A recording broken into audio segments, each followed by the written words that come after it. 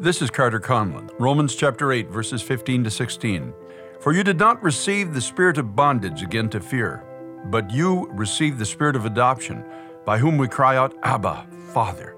The Spirit Himself bears witness with our spirit that we are children of God. There's an inner knowledge of the true believer that says, I belong to God, and God belongs to me.